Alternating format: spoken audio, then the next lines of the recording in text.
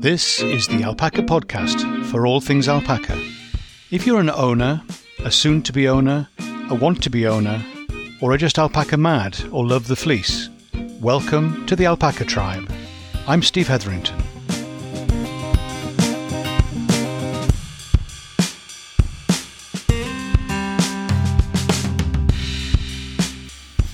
Hi, Steve here, and welcome to the podcast for alpaca people.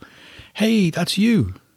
So, having recently spoken with Jeremiah in California, with his Surrey alpacas, Anatolian shepherd dog, pygmy goats, and a not small Kuni pig, I thought it was time to have a chat with Rita in Australia.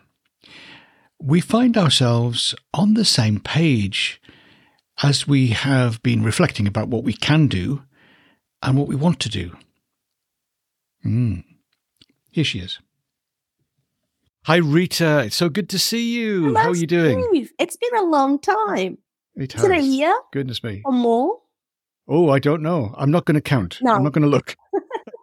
Too long is the answer. Too long. Yes. So it's really good to see you, and thanks for being on the show.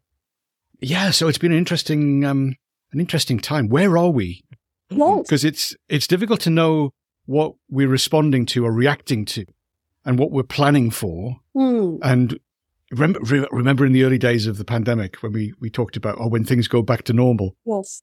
Well, we've lost that. That's gone. Where is normal? It's not there anymore. No, that's right. It's like it's a new world. So what you been up to? What you been busy with? Busy with? A lot of things happened and I've had to adjust, So back, I can't remember what we talked about last time, but I had lots of plans. And one of my plans was to spend more time with my alpacas and to do something that I was really happy with. And part of that plan was to spend less hours outside of the farm, working at a day job, and more time on the farm doing alpaca stuff. Two things happened. I decided to leave the job that I had and change careers as well. Right. And it all happened. I was able to get a part-time job in the new field that I wanted to go into, which I love. But there was just one thing that didn't work, and it was the money. Okay. That's fairly central. Yeah. Yes. Challenge, isn't it? Yes. Yeah. So here in Australia, there's been a recession. The recession changes. The interest rates have gone up a lot. There's inflation. Salaries, they haven't gone up at all. Cost of living has increased. And what I found myself in was things were very tight, financially. I also discovered that although I love some of the ideas that I had for the alpaca farm, for my farm where I live, that could generate money, I was hesitant to actually develop those ideas further. Right. Interesting. Why was that? Well, one of the ideas was, having people visit us and, paying visitors to have an alpaca experience. So pay to meet the alpacas, to have a walk with alpaca and things like that. And I did some research about the businesses in Australia that were doing that. And there were various levels of prices. Some were really, really affordable. Others were more premium, and all different sorts of things. And it seemed really nice and easy. But one hurdle was insurance. And we were able to find one that would cover our farm for those experiences. But there were limitations. So the visitors, they couldn't actually be in the paddock. There had to be a separation. So the alpacas would have to be on one side of the fence and the visitors on the other, and things like that, and all sorts of things. And it was quite expensive as well, that insurance.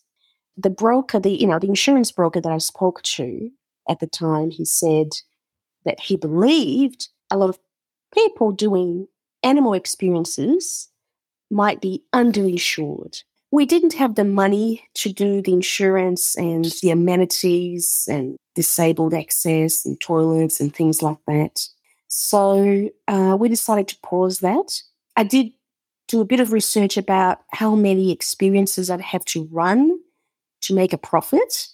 And then I felt a bit uncomfortable with the idea of having so many people having to come to my farm so that I could make a profit. Do you know what I mean? It's almost like... yeah, so the scale of it, you mean? The scale, yes. Yeah, and having to run it every week and, every day. Every day, well, yes. Almost. It almost seems like if you're going to do that, you've got to do that. And then that is what you do. And it becomes the whole kind of focus. And you do the quick sums and the number of people times how much you're going to charge each person. Like, oh, yeah, that's quite a lot of money. But it does require a lot of effort and a lot of work and a lot of time. And there's the preparation before and afterwards. And it's also, I don't know whether this thought came to you as well in terms of the alpacas. We were doing that. We've stopped doing that as well. And part of the reason we stopped doing that was because of the insurance, because of the cost. We stopped during the pandemic and because we were closed down, we couldn't have visitors. So that's okay. And then we were looking at it again and just reviewing how much was it costing for the insurance. And the insurers don't like, you're absolutely right. They don't like the idea of alpacas and people being really close together. It's fine. You go in the pen, that's fine. Yeah. You bring somebody else in, well, only if you're in there. We're not talking about taking them into the pen particularly, well, a bit. Yes. But if you're doing sort of handling experience or, to teach them how to handle alpacas and that kind of stuff. But that's a different thing again. But the alpaca experience is a challenge. And I just also felt that having a lot of people all the time, it changes the nature of how the alpacas interact with people, I think. I found that. When we had a lot of visitors, they were a little bit, they just were different. When we didn't have the visitors, they were very different in terms of how relaxed they were.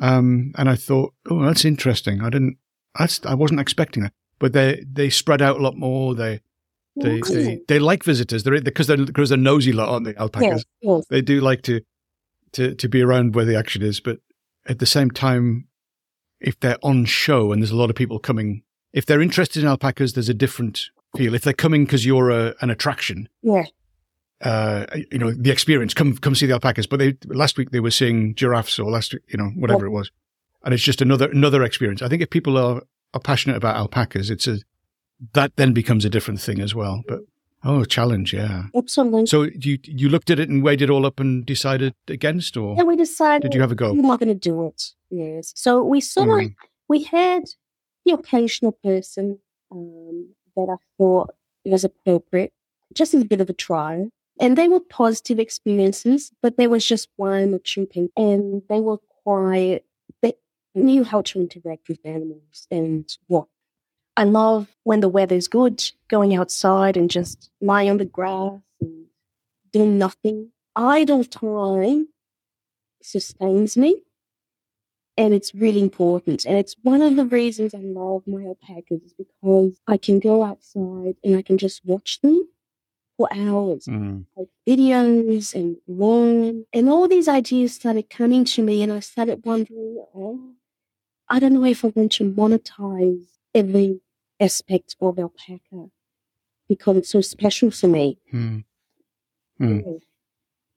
Yeah. Interesting, isn't it? Because that isn't how you start or how you expect things to go.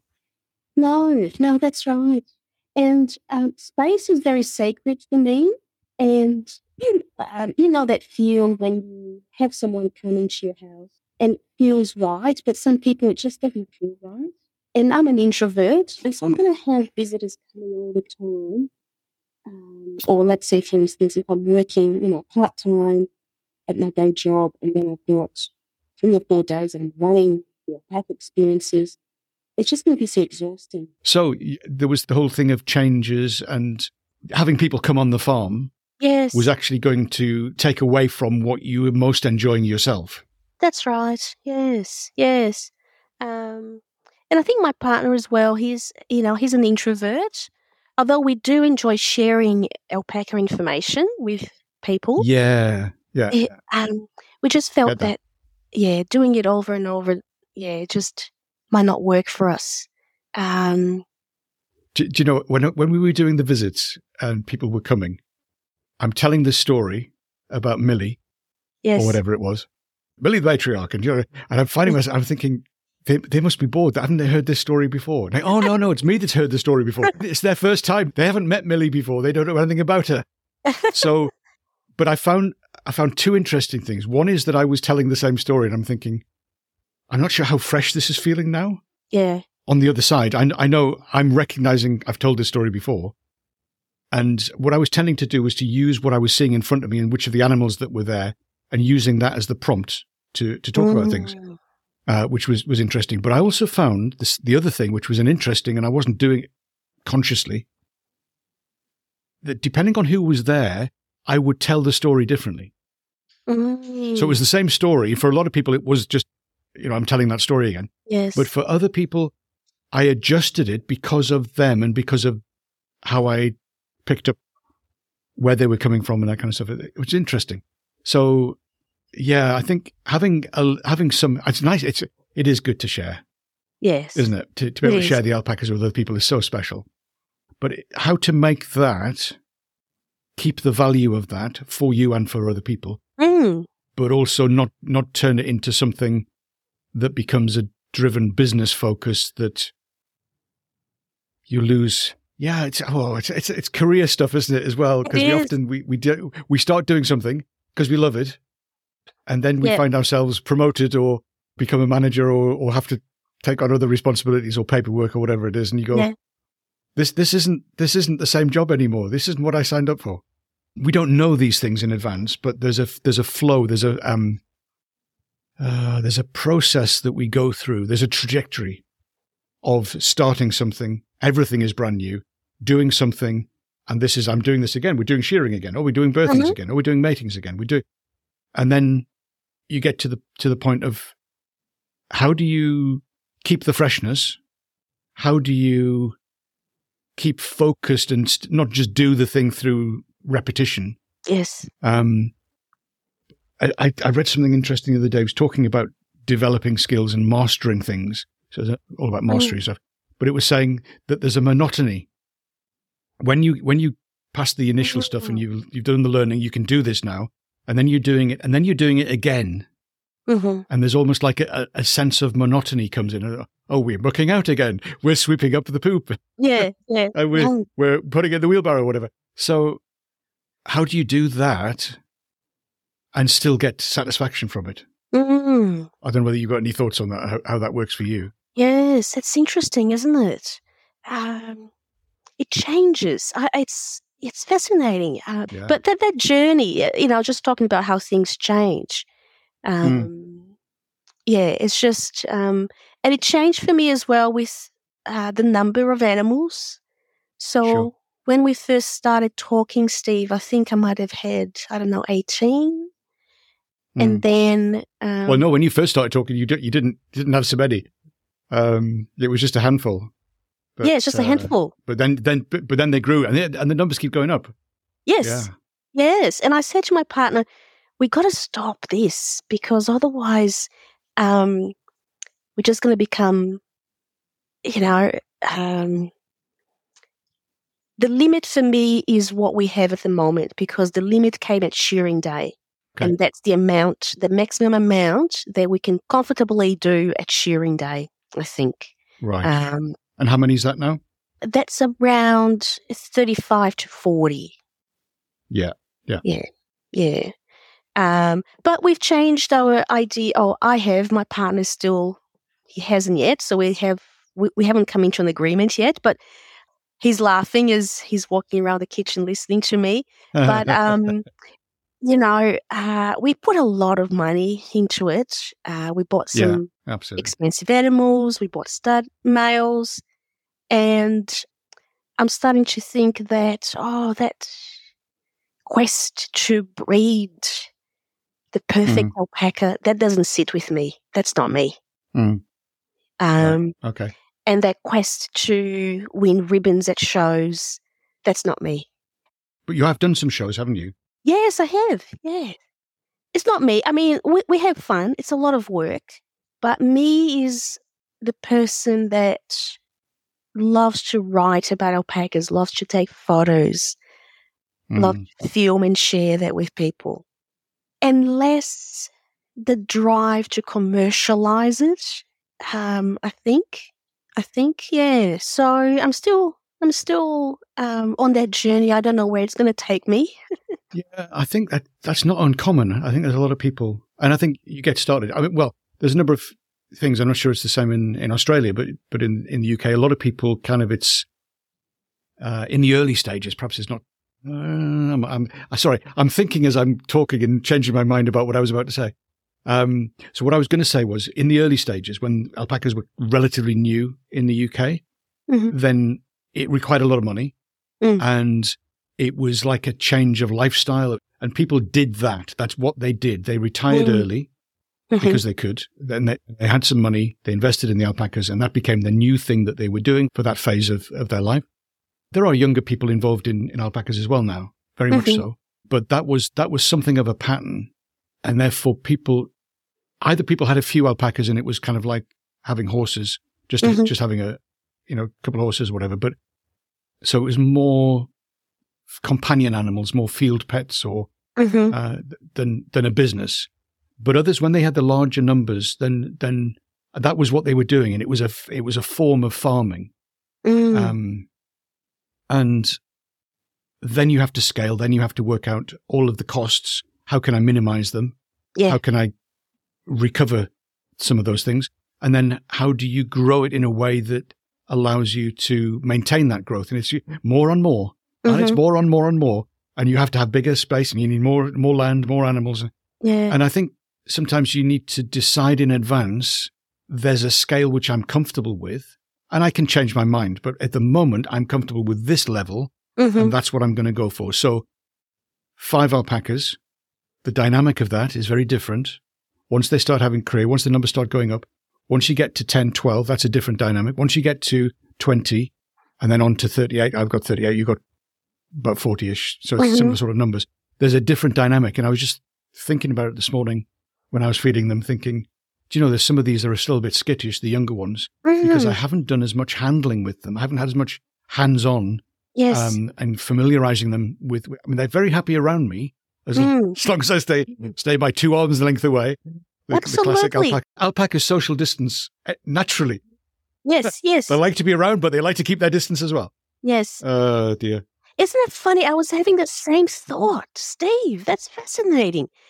I've been thinking about how much more time I spent with each of my alpacas in the beginning and how I wish I could do that with my, I think I've got, 37, my 37 alpacas and I can't because there's so many more. Yeah. I still spend time with them, but I wish I could spend more attention, if you know what I mean. And absolutely, I do. Yeah, absolutely.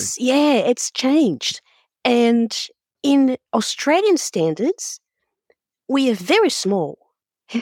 Oh, yeah. I can imagine that, yes. Everything in Australia is very big. I was amazed just how big the whole of Australia is, or how big, Queensland or, whatever it is. It sounds like a place. It sounds like an area. Yes. And it's enormous. Yes. So you are small, yeah. Yeah, we are small. I'm not sure what's the... like in the UK, what's a large size breeder? Well, what sort of numbers do they have there? I think some of the larger ones you're looking at sort of 120 to 200-ish. 180, 200.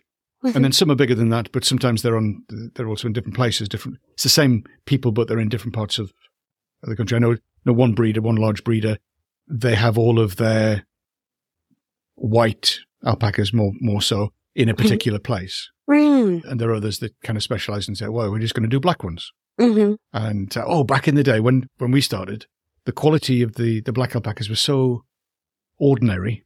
I'm being generous. They hadn't been developed. They hadn't had the attention, and everybody had white alpacas, and that's what was appearing in the show ring. And therefore, you got crowded out because there's a large number of animals there. Proportionally, the chance of you getting up the top end of that or even winning got smaller and smaller because the class size was so big. Yes. So people started moving through the colours, through the shades. Some have specialised in black alpaca. And the quality of the fleece now on the black alpaca is absolutely amazing. So it shows what you can do, but it doesn't happen overnight. Yes, yes. And it does take time. And of course, now the latest ones are the greys. They've been really working on grey alpacas a lot, and they're very pretty. We've got grey alpacas here. Oh, do you? But yeah, but it's because it's been raining and they've been rolling and they're just dirty. So I call them Welsh grey. Yes. But they're dry clean animals, our alpacas. So when they're wet and muddy, I guess we get probably a bit more of that than you do. But I'm sure you get dusty, but we get very wet and muddy. And it looks a bit plastered down. But once you get a bit of wind and a bit of sun on them, yes, they fluff up back to their typical Wakaya sort of shape. But also all the dirt kind of comes off and the colour comes back. They're back. Oh, I recognise you now. You're that white one that I love so much. But all the dirt kind of comes off as just very fine dust. Yes. Mostly. I'm just thinking, some of that's going down and I'm going to have to shear. It's going to blunt the shears as I go through. But you can see on the length of the fleece where the dirt gets to. Rita, it's been lovely talking to you. Thank you so much for sharing your world, your bit of it over there, and also sharing your time. Really appreciate it. Thank you. Thank you, Steve. It's been a pleasure seeing you again. Not so long next time. Yes, absolutely. Well, that was a real delight catching up with my old friend Rita. It's interesting, the same kind of thoughts going through our heads at similar times. And well, we talked some more, and there's not time to fit it into this week's episode, so I'm going to put that into another episode. But we talked a bit about the climate change issues and those kind of things as well, so we'll pick them up at a later point.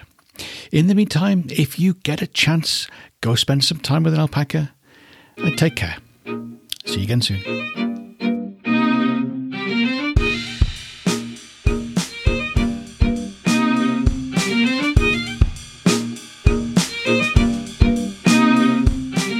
This is the Alpaca Tribe, and I'm Steve Hetherington.